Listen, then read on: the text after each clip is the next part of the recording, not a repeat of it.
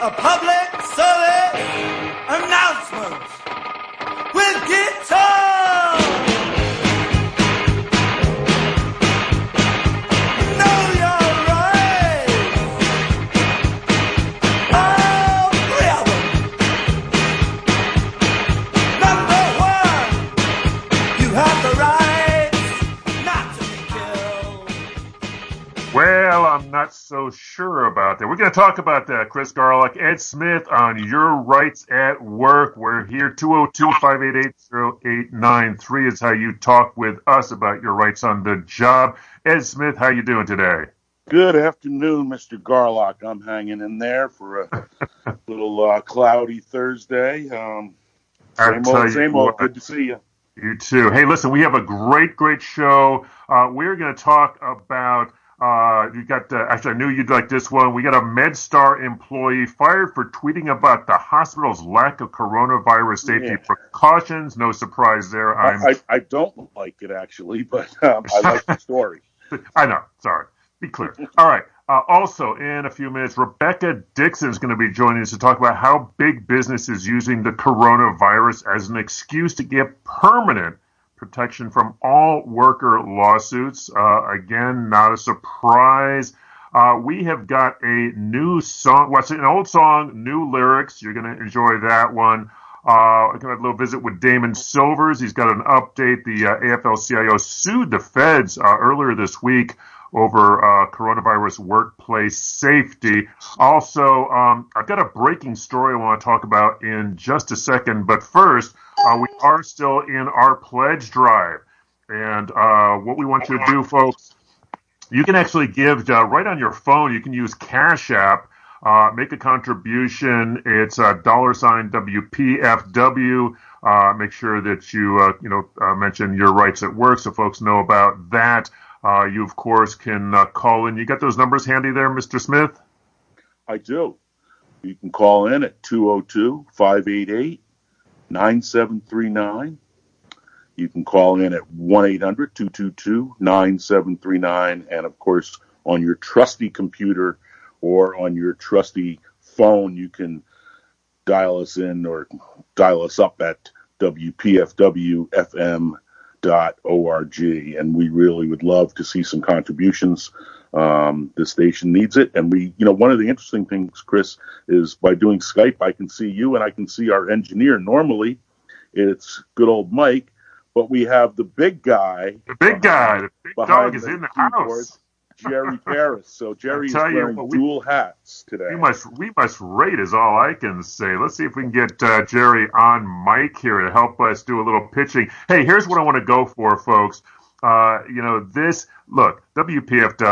is so key to getting the kind of news that you want. I'd love to see, and we haven't seen this for a while yet. Let's go for a $500 contribution or a $1,000 contribution. That's just like 10 or $20 a month to get the kind of news that you count on here on WPFW, as well, of course, as all of that wonderful, wonderful music and community affairs programming. And folks like, Jerry Paris and all the other wonderful staffers. Jerry, you're looking mighty fit, my friend. I should be looking fit. You remember a character called Gumby?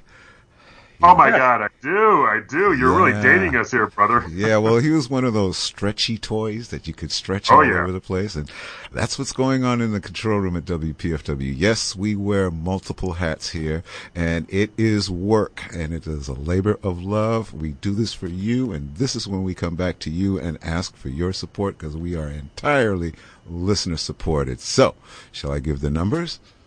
Yes, please. 202-588-9739 is the number to call to become a member and pledge your support. Where else on any media are you hearing anybody talking about your rights at work, especially at this time while we're in a pandemic? Workers are fighting for their lives. If you're out of area, call toll free at 800-222-9739, and you can do the same. You can pledge your support on our website, which is your website, at WPFWFM.org. And we are now connected to Cash App. So on Cash App, you can type in $WPFW and make a donation there. No donation is too great. No donation is too small.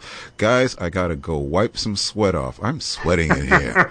So, Jerry. Working hard. Jerry doesn't look anything like Eddie Murphy. Do you get that reference or not? Yeah. Gumby. That's it. Gumby. Eddie Gumby. Murphy. I get it. Okay, guys. All right, so folks, let's talk. Let's look at $500 contribution, $1,000 contribution. Let me just share with you. And look, if you are one of those folks that's been laid off, you're trying to get your unemployment. Those are the kind of things that we are talking about. We got a call from our old friend Kurt Stan. You know Kurt Stan well. We had helped him with one of his fellow booksellers to get hooked up with unemployment because, here's the situation, right? Unemployment is normally a difficult place to navigate, but the folks over at the Claimant Advocacy Program have really been helpful in terms of getting through that bureaucracy. Just like PFW helps you to sort through, what's news, what's not, what's really going on. So give us a call. Give us that number one more time before we get into the meat of the program here, Ed. I'll jump in. If you're local, 202-588-9739. If you're out of the area, 1-800-222-9739. And by the way, I want to just give a shout out to some labor leaders out there who listen from time to time. We hope that you can contribute. I know a number of you have contributed in the past to this show and other shows. We could really use your help right now and help yourself, too, by donating.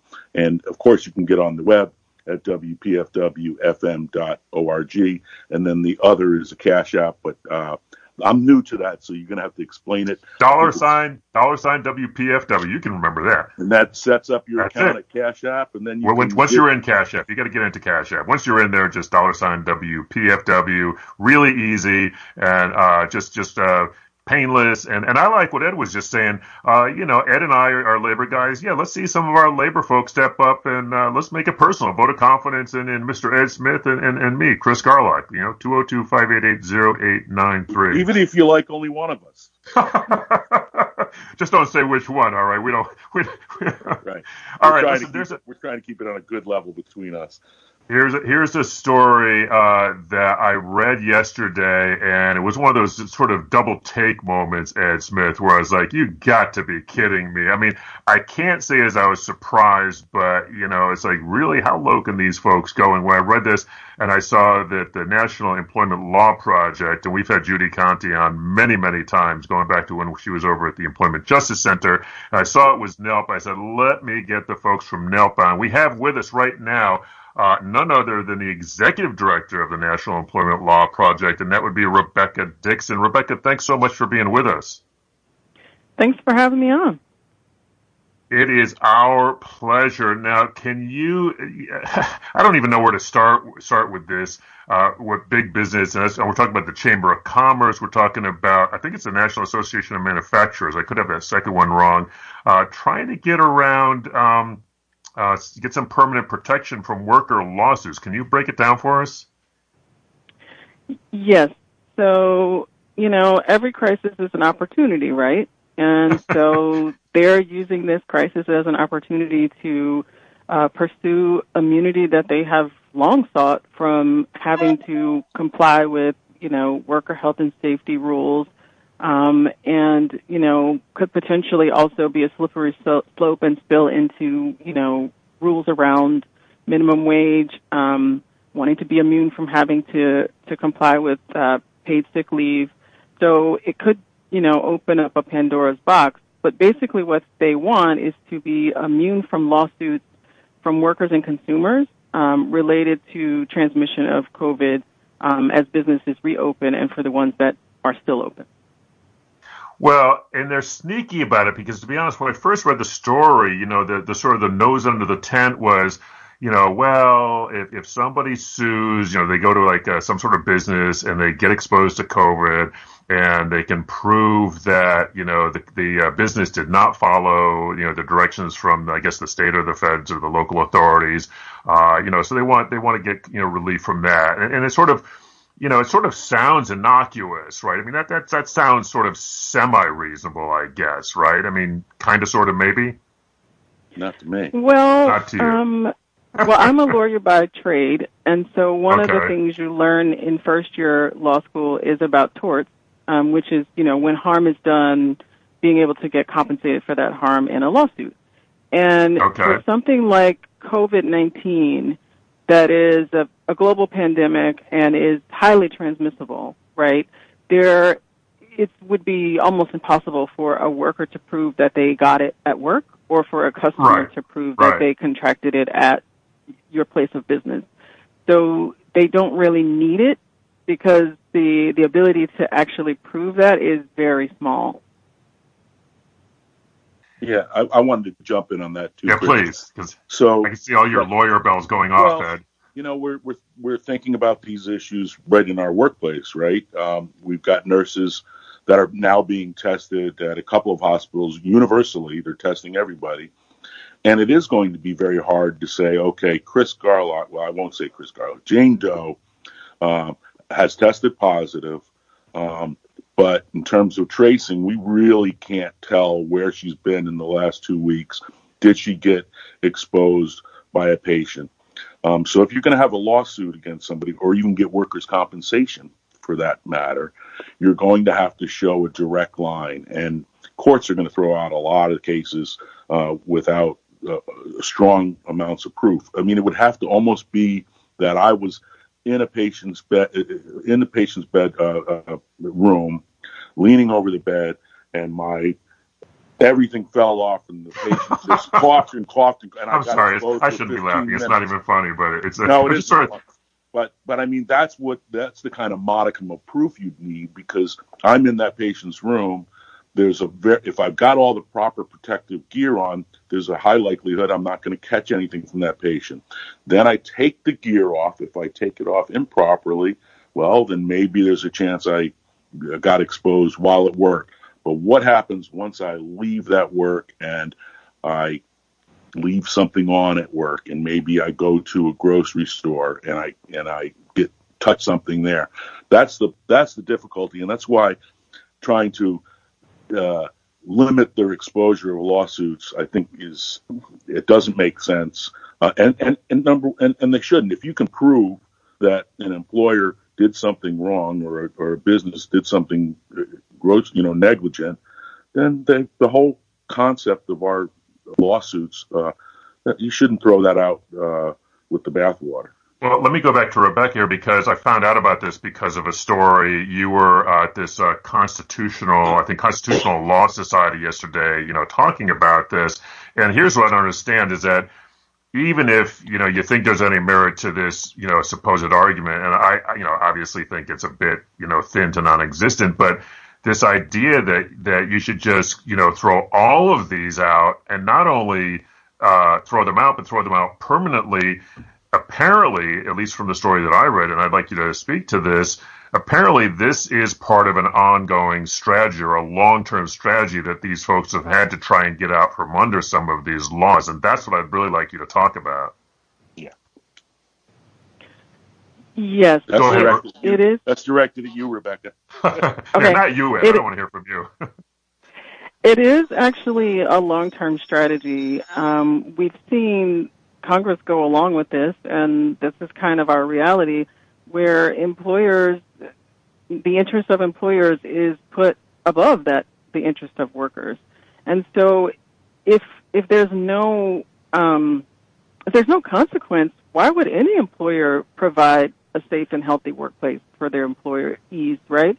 So we don't operate on the honor system in the United States. We have laws for a reason, and we have policies for a reason. And, if we were to take away the laws and policies, then it's just the Wild West, right? And employers like to say, well, it's the bad actors. But if there's no requirement to do protective things, and those protective things add to cost, right, or they make delivery slower or things of that nature, they're competing with other companies that don't have rules. And so you really risk setting up this race to the bottom among employers around any kind of immunity that you give them. Got it. We're talking to Rebecca Dixon. She's the executive director of the National Employment Law Project. This is a little thing that big business is trying to sneak in under the cover of the pandemic to basically get off the hook on lawsuits over worker safety. And I guess Rebecca, you're not too surprised, and you either, right? I mean, I guess I'm a little naive here. I am a little surprised to see them trying to pull this, but I guess, Rebecca, over in your line of work, you probably see this all the time, right? Right. There's always going to be, if the premise is that profits are above people, right, there's always going to be, and shareholders are prime, right, then there's always going to be a pressure to, and an incentive, actually, to go for those things, to go and do things that increase profits and that increase shareholder value.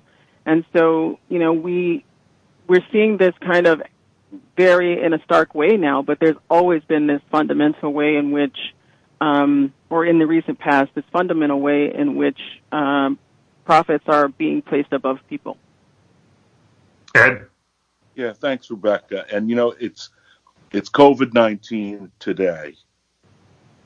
Several years ago was acid rain and smokestack issues with coal companies, and I'm sure you remember Horizon, the big oil spill.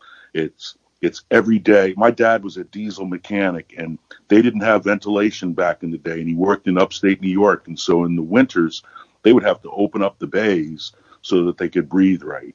I don't see a difference in COVID-19 or other work safety issues. I don't know. Do you? I think, it should be about prevention, right? Because when we get to a lawsuit to enforce damages because someone was harmed, someone's already been harmed. And so I think that this immunity discussion also takes away the spotlight from the need to provide health and safety equipment to folks who are deemed essential and are working, and to be able to actually prevent, these tragedies of people being sick and dying. Like, we should be trying to prevent this, not trying to fight about whether there's liability after it's happened. That's a very good point. Thank you. Hey, let me ask you about another story that literally I just got just before we went on the air, Rebecca, and I don't know if you've seen this, and I didn't have time to check online, but apparently Trump signed an executive order, I think last night, ordering all federal departments and agencies to basically trash rules and regulations and their enforcement under the guise of stimulating the economy. A, have you heard about this? And B, this seems like sort of the same thing, writ even larger. Yeah, I don't have the precise details on this, but what I do know is that it follows a pattern that we've seen since the beginning of this crisis. So there was an instance where the administration suspended the rules around affirmative action and discrimination because COVID was an opportunity to do that. We've seen them enact new rules to restrict immigration and using COVID as cover. So it's actually part of a pattern of using COVID as cover to push their agenda. Wow. This thing I already thought, the thing about the attempt, that you guys talked about yesterday at the Constitutional Society, that's a proposal. So that actually, it's something I assumed that we could fight over in Congress and there'd be public pressure and all this kind of stuff. But can Trump actually do that? How does that work? I don't have the precise details, but what I can say is that, elections have consequences.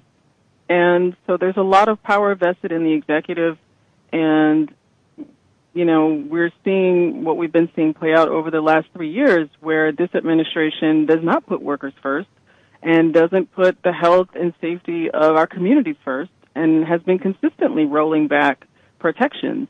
So if we want to zero in on, say, health and safety that we've been talking about here, the same administration that declared that workers in meat processing are essential has also been trying to and has succeeded in increasing the line speeds in those plants. So making it harder for you to actually be able to cover your face if you sneeze, or to actually be able to wash hands, or any of the things that you need to do to prevent the spread of COVID. So it is part of,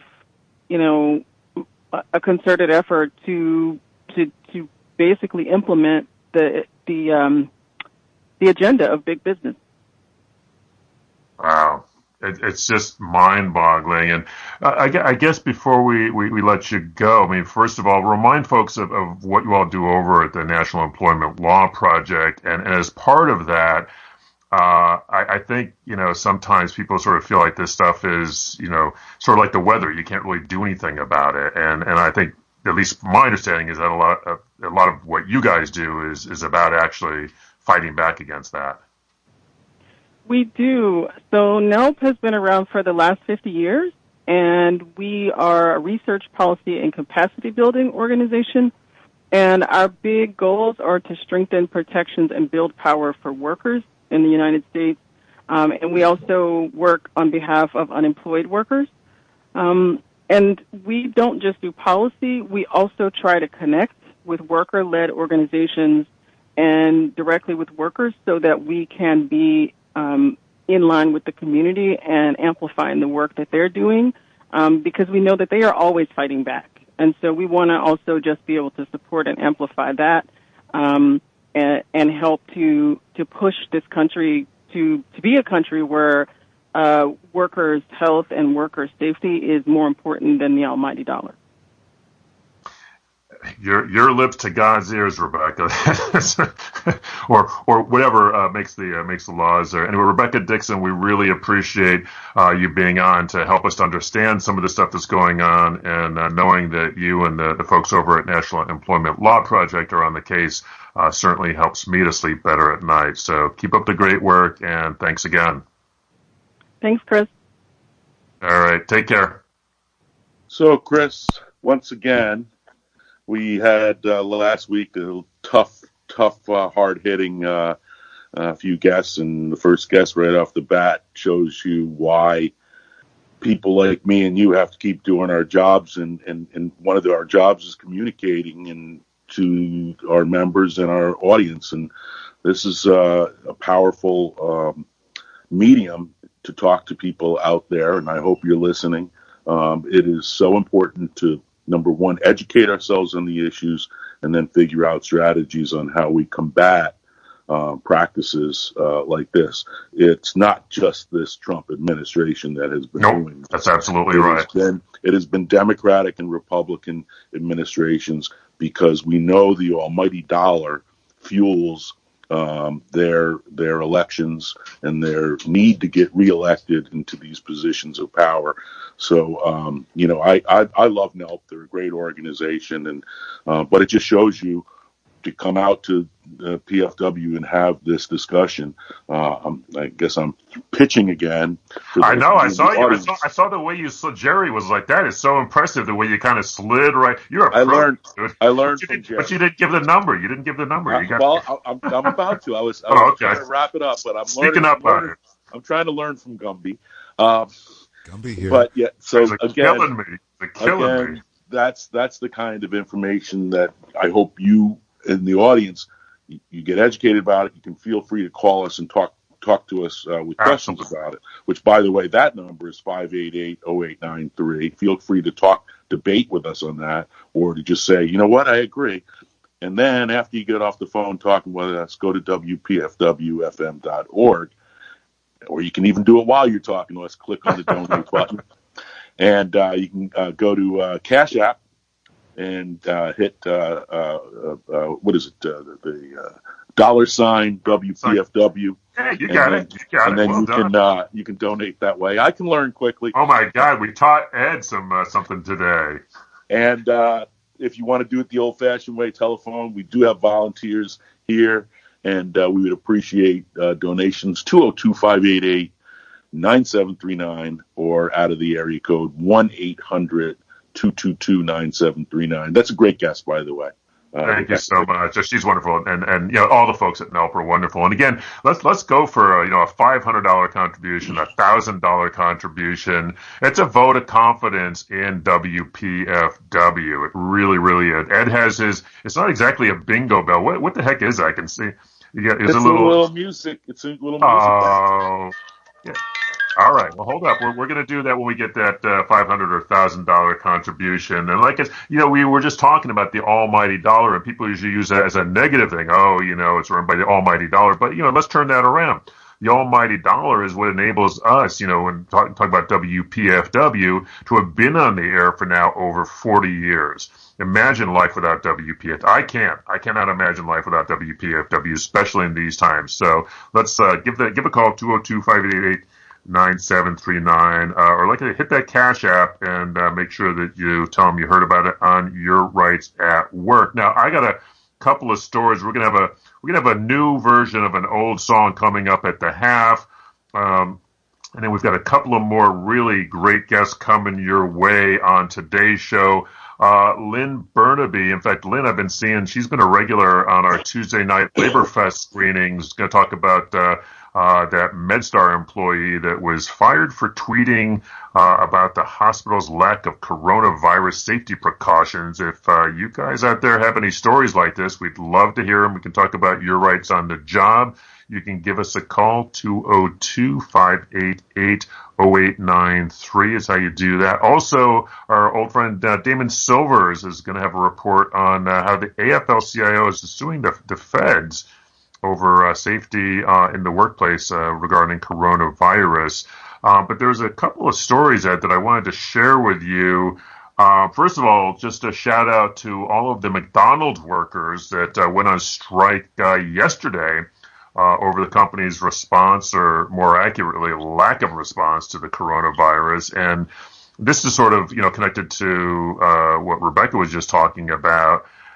Ed, I'm a little discouraged. People keep talking about how, we're in a war against the virus, and we all got to come together in solidarity.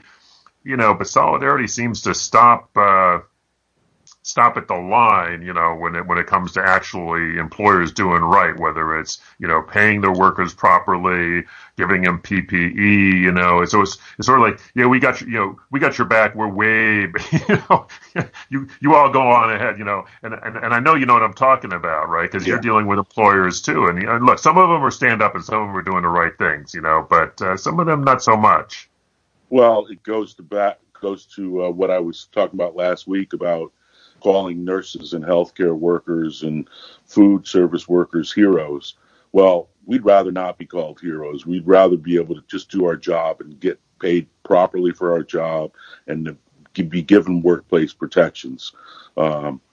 Heroes, it's kind of thoughts and prayers, as I said last week. And if you're going to reopen our country, which we do have to do at some point, you've got to make sure that you're doing the right things, which include making sure you've got all the equipment necessary, giving people proper breaks necessary, and then we've got to make sure that people are getting tested, and then that we also trace their if they've been tested positive, we've got to find out where they've been and hopefully try to find out where they got it so that we keep this pandemic tamped down a bit. But I don't see it. I'm very nervous about it. Yeah, and we've been talking about this last couple of weeks, Ed. I honestly sometimes feel like my brain is split in two, because on the one hand you hear this news and he's like, oh, gosh darn it, here we go again. You read a story like those two stories we just talked about, and you're like, it's just like, I've been saying since day one, a pandemic has been bringing out the best and the worst. And sometimes simultaneously. I mean, you hear just wonderful stories about people who are stepping up. I just heard that in England, some old, guy raised like $40 million for the National Health Service. Just by walking back and forth in his garden. And, I was like, 40 million. That's so cool. It just makes, I tear up. That's wonderful, right? And then you turn around and you see employers who are trying to sorry, but pardon my French, but trying to, mess over workers, for a few dollars. It just so frustrating. So frustrating. Well, let's listen to somebody who just got fired. By the way, this is not the only healthcare worker that's been fired. No. Against, but I'm very glad that someone has taken her case up, and I'm very sorry to hear it's Washington Hospital Center that has done this. But I'm not surprised. Now, before we get Lynn on, we have a little music here. This is a song you've heard before, but it's an updated version. And it's going to set up this next guest perfectly. So, Jerry, let's roll. Working as a registered nurse for 28 trying years. I've had good days and I've had bad days when I left the job in tears. But I've never seen times like these when every day our lives are on the line. We just come to work here. We don't come to die. Each morning now when I get to work, I step into a damn war zone. There's so many sick and so few staff at our hospitals and nursing homes. We're working without the proper protection and improvising on the fly. But we just come to work here. We don't come to die. So as you avoid exposure in your office enclosure where you're comfy and safely removed, and you order us a shipment of the wrong equipment, pardon me if I'm not moved. Now I'm not saying that you don't care, I'm not saying that you don't try. I'm saying we just come to work here. We don't come to die. The virus hit 3 months ago. Since then we've been overwhelmed. That's Ben Grosscup. The original lyrics, of course, by Harry Stamper, with the new lyrics by Paul McKenna, We Don't Come to Die. Great song and really good new lyrics. And unfortunately, it does set up this next story, which I saw in the Post the other day about this MedStar employee who says she was fired, get this, Ed Smith, for tweeting about the hospital's lack of coronavirus safety precautions. So to tell us about that, we have her lawyer, who is a longtime friend of ours. I've been seeing her every Tuesday for the last month at the Labor Fest Tuesday night screenings, and then none other than Lynn Burnaby, Burnaby and Cabot. Is that Cabot? How do I say that, That's Lynn? right. That's right. I got it. All right. Well, Lynn, it's good to see you in your normal role rather than as attending my screenings on Tuesday nights, which I'm always happy to see you there. And I should mention next Tuesday, folks, John Sayles will be introducing 8 Men Out. So if you've been jonesing for baseball, you can get some baseball and you can get a dose of John Sayles. But Lynn, what the heck is going on with this MedStar employee? Well, I don't think she's the only one. She's the only one that's been brave enough to file a lawsuit. But she was a speech and hearing therapist, a young woman who at the beginning, kept up with all the guidance from the Centers for Disease Control, the Miriam Bowser from the mayor, about what the proper precautions were. And at every step, she asked her supervisors, why aren't we doing this? And, very slowly, MedStar started to create procedures. But the procedures, first of all, the procedures were always behind the guidance given by the federal and local government. And then they didn't even comply with their own procedures. So they had no screening at entrances. So she took some videos of that. The cafeterias had no social distancing, no, removal of common amenities. They had no protective gear for people who were actually in close contact with patients.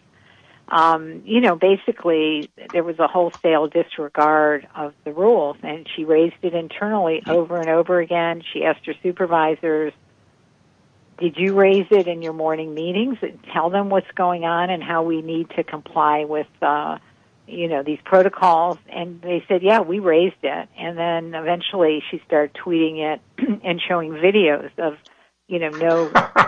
no screening. Good for her. Yeah, she got their attention, and she meant I'm to. sure she actually did.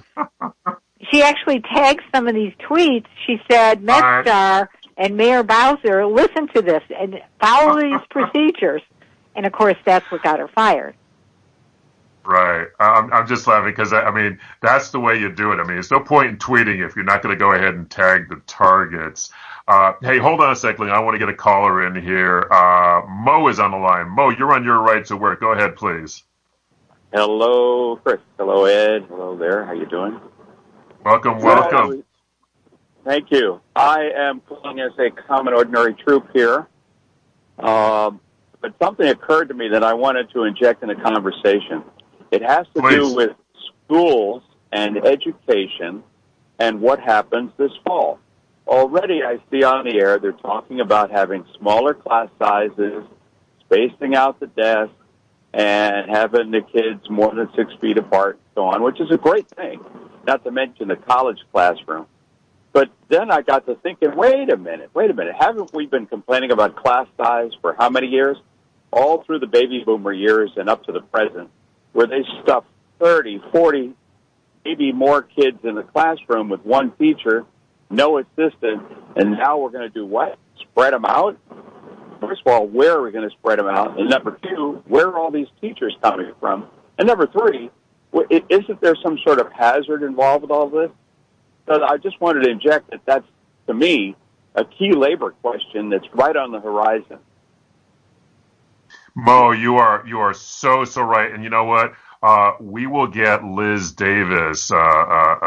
She's on my executive board and a very close friend of Ed Smith. Ed and Liz have been working together for years, of course, because of many of Ed's folks are right in the schools, and so that's been an issue. You guys have worked closely, but yeah, we need to get Liz in to talk about that. I think you're absolutely correct about that. There are so many. We're going to be. Honestly, we're going to be talking about this for months because the implications for workers on the job are long term and are not going to be solved in the short term. But Ed, did you want to jump in on that real quick? Well, Mo, thank you for that point. And I'm not sure you're aware of this, but we represent approximately 150 RNs and LPNs that work in the school system.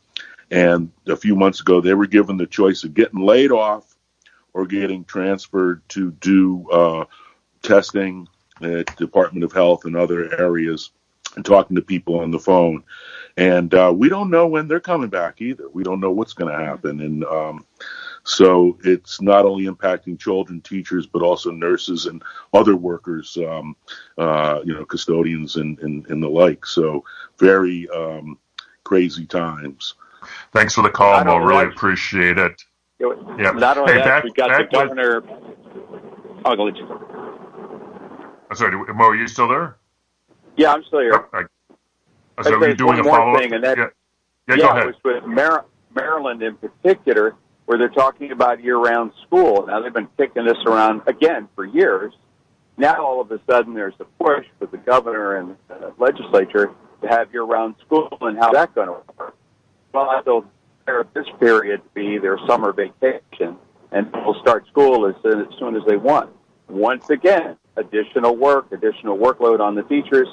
No talk about how they're going to be compensated for that. Right. Well, you are on point, brother. Appreciate the call. Stay tuned, and hey, make a contribution too while you're at it. That's right, Mo. Don't forget to support your station. I'm in the pot. I'm in the pot. You know it. I know you are. I know it. We appreciate it. Thanks, Mo. Appreciate it. Sure. Take care, brother. Take care. All right. We're going to get Damon Silvers to join the conversation, but back again with Lynn Burnaby, who is a lawyer representing the MedStar employee fired for tweeting about the hospital's lack of coronavirus safety precautions. And Lynn, as you were pointing out, and Ed was pointing out, this is not a unique case. I've certainly seen the other cases like this across the country. It really kind of sends a chill. They called her in to kind of chastise her, right? Oh, yeah. They called her in, and they first said, take down your social media posts, which she agreed to do. And then basically they fired her. And so, they went back and told her coworkers, many of whom were also complaining about the same things or bringing up the same issues. We don't have protective gear. There's no screening at the entrances. And, we don't even know what the procedures are, because they would put out procedures every week or every couple days, and they'd be the same old procedures. So they got the message across, because people there are very afraid to raise concerns now. Oh man, this is the kind of case I just hate. Hey, join the conversation now. Our longtime friend Damon Silver is Director of Policy, Special Counsel for the AFL-CIO. Damon, welcome. Hey, thank you. Great to be with you, Chris. Hey, before we bring you in to talk about what I want to talk about, the AFL suit over the coronavirus workplace safety. Actually, you turn out to be a great fundraising pitcher for us, because normally you're raising like millions of dollars. So tell folks why they should contribute to PFW. All right. Well, it's interesting. You don't usually call people up to ask them to do that. I know. You're so good at it. Yeah, hey, well, look. All spokes on the wheel. What can I say? Actually, what I was going to start off by saying was that I hope Katia Stitt, the program director, is somewhere within earshot, because since I had the microphone, I wanted to congratulate her on becoming permanent program director. There's nobody in the city of Washington has done more to keep jazz, in our culture and alive, in our lives than Katia, and it's great to see that recognized. Talking about Katia Stitt, of course. So yes, Katia is listening, and I'll thank you on her behalf. All right. So, but let me broaden that out, because what Katia's work has been about is about keeping this station on the air. And, she and Jerry and the engineers and so forth have worked, tirelessly in very difficult circumstances over the years to crisis after crisis keep Jazz and Justice on air in D.C. And, we who benefit from that, we do not have to work 24/7 like they do, but we do need to send in the money, because, even though all the programmers are volunteers, the extraordinarily talented people, even though the programmers are volunteers, a radio station takes money to keep on the air, and it's on us. There are no corporate donors. There's no, there's really nobody but the community. And what is being provided here, speaking of community, is America's greatest music, but programmed and curated by people who really know it, and also who know this community. That are you can dial up any music you want these days on YouTube and Spotify and all this stuff, but what WPFW offers is something unique, which is that combination of music, knowledge, community, and political insight and political discourse. But for me, it's really that combination of music and community. There's nothing like it, and it's on us to keep it alive. There's no guarantee in life that anything good sticks around if we don't make it so every day.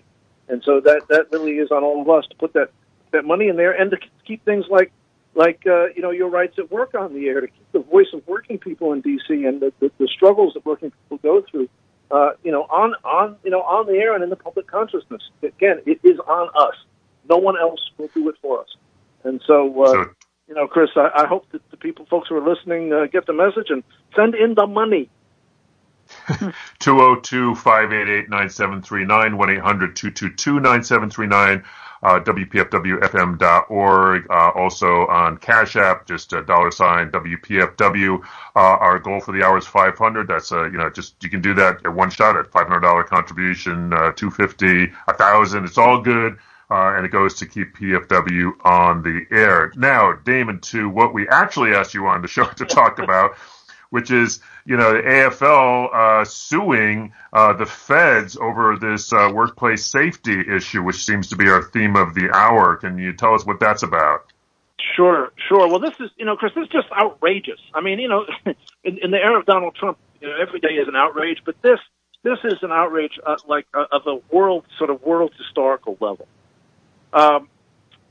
We have, in theory, in this country, a system of occupational safety regulation, and it really rests on two pillars. One of them is the fact that we have an agency in the Labor Department, the Occupational Safety and Health Administration, OSHA, that is supposed to be setting forth standards for what constitutes a safe workplace and sending out inspectors to make sure that employers are meeting those standards. The other pillar of this system is the right of working people to come together, organize, bargain, and enforce safety at work. Right? And people do that mostly through unions, but you don't need a union to do it. The law protects collective action in support of safety. If you and just one other of your coworkers stand together, you don't have to have a union.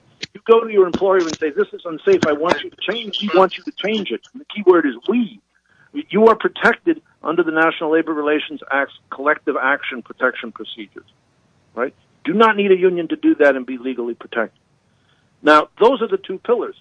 The Trump administration has systematically, and the Trump administration's National Labor Relations Board have systematically tried to weaken workers' rights at work and weaken the ability of working people to enforce their own safety. And in the health and the Occupational Safety and Health Administration has refused to issue a safety standard governing infectious diseases in the workplace as we go through the greatest infectious pandemic of our lifetime. Right? It is a criminal dereliction of duty, if I might say so. I don't mean criminal in the sense that I expect anyone to be indicted, but that in the eyes of God, it's a criminal act, in my view, to refuse to do that. The AFL-CIO, on behalf of our 55-member unions and the working people of the United States, we filed a detailed technical petition with the with the Department of Labor and with OSHA 2 months ago, asking for an emergency standard. And if this isn't an emergency, what is? I guess the Black Death, maybe. Anyway, we filed this petition, and they sat on it and did nothing. We tried to get the safety standard into the CARES Act, into the act that moved through Congress. The hospital industry, of all people, the hospital industry went to President Trump and Mitch McConnell and blocked it. And now we're going back at it again. We got that standard into the HEROES Act that passed the House this week. And we know those people, the hospital industry of all people, who are supposed to have a kind of duty to people's health, the hospital industry is going to try to block it again on the Hill. And so at the same time, we have sued in federal court, D.C. Circuit, under a rather arcane legal proceeding called a mandamus. We have sued and asked the court to force the Department of Labor to act on the notion that the Department of Labor is failing to comply with its legal duty to maintain a safe workplace under the act that created OSHA. And we've got a hearing scheduled based on the schedule we asked for. And that case is moving forward. So we're fighting on every front, and there will be an opportunity for working people in the district to join that fight because the labor movement is mobilizing around June 3rd, and Chris, you're involved in this, probably talk about it more than I can at this point. We are mobilizing on June 3rd to demand that the Senate pass the HEROES Act, which has the safety standard in it. Absolutely. In fact, I'll be reporting on that more next week. I've been having meetings every day. Here's what we're trying to do, Dan. We're trying to work out the logistics, and you can imagine this has been very interesting. They're talking about in the neighborhood of 2,500 cars doing, people have been doing these sort of little caravans around town on various issues, but the number I'm being told is somewhere in the neighborhood of 2,500 cars around the U.S. Capitol. So if anybody's got a really big parking lot we can borrow, hit me up if you would. I'm not kidding, actually. I'm dead serious. That's what we're looking for at the moment. So I will keep you posted. But to your main point, is just outrageous that, the ink was barely dry on this HERO Act when Trump, with great glee, I have to say, announced it dead on arrival. A very, very poor choice of words by a guy who's notorious for having a poor choice of words. But Ed Smith, I think you probably have something to say about this as well. Yeah, Damon, thanks for coming on. We always love hearing your voice, and thanks for the pitch. back in early March, our national union sent letters to CDC and OSHA, and those letters asked for the same thing you're asking for. They didn't even get a response until, I believe, late April. And, of course, the response was no. And our union... That's probably literally was a response. It was like scrawled in crayon. No, in somebody's blood, probably. In our union, DCNA, we sent a request regarding testing to the mayor back on March 11th, and they didn't bother sitting down and meeting with us until late March. And then they finally did strengthen the testing guidelines more than CDC. But what I also find interesting, and let me ask you this, Damon, the Hospital Association seems to have its claws into CDC as well, the Centers for Disease Control. Their guidelines, according to our research, are just not adequate as well. I don't know if you want to comment on that. Well, in general, we've seen different parts of the federal government be more and less serious about doing their job and meeting their obligations to the public in this bizarre environment, right, where the president seems to be actively trying to spread the virus. It seems sometimes you can't figure out what is this guy doing. Right? But when we need the president to really lead, we need leadership here. Sometimes I feel like the guy just chickened out. Right? He realized that leadership was going to be hard. Right? That the markets would go up and down, and things are going to be, the leading might be tough. And so he decided instead to like put all his chips on like magical cures. I don't understand all of that, but different people in the government have behaved in different ways, and I think the Labor Department's just refusal to issue a standard at all. There's Labor Secretary Gene Scalia, who's a longtime company lawyer, and Antonin Scalia's son. Gene Scalia's failure to do that is gonna, I think, be something he's going to be carrying for the rest of his life. And then in terms of the CDC standards, I think the material that the CDC has put out has varied throughout this, and increasingly seems to be kind of more. They went through this whole process of they put out this reopening standard that sounded like they might have been serious. The White House got at them, and there's been all this kind of political confusion here. This is not how to fight. This is not how to fight an epidemic with different heads of different agencies. Can I say something? The president. Yeah, and Lynn, I wanted to get back to you just before we wrap up. I wanted to say something about what Damon said.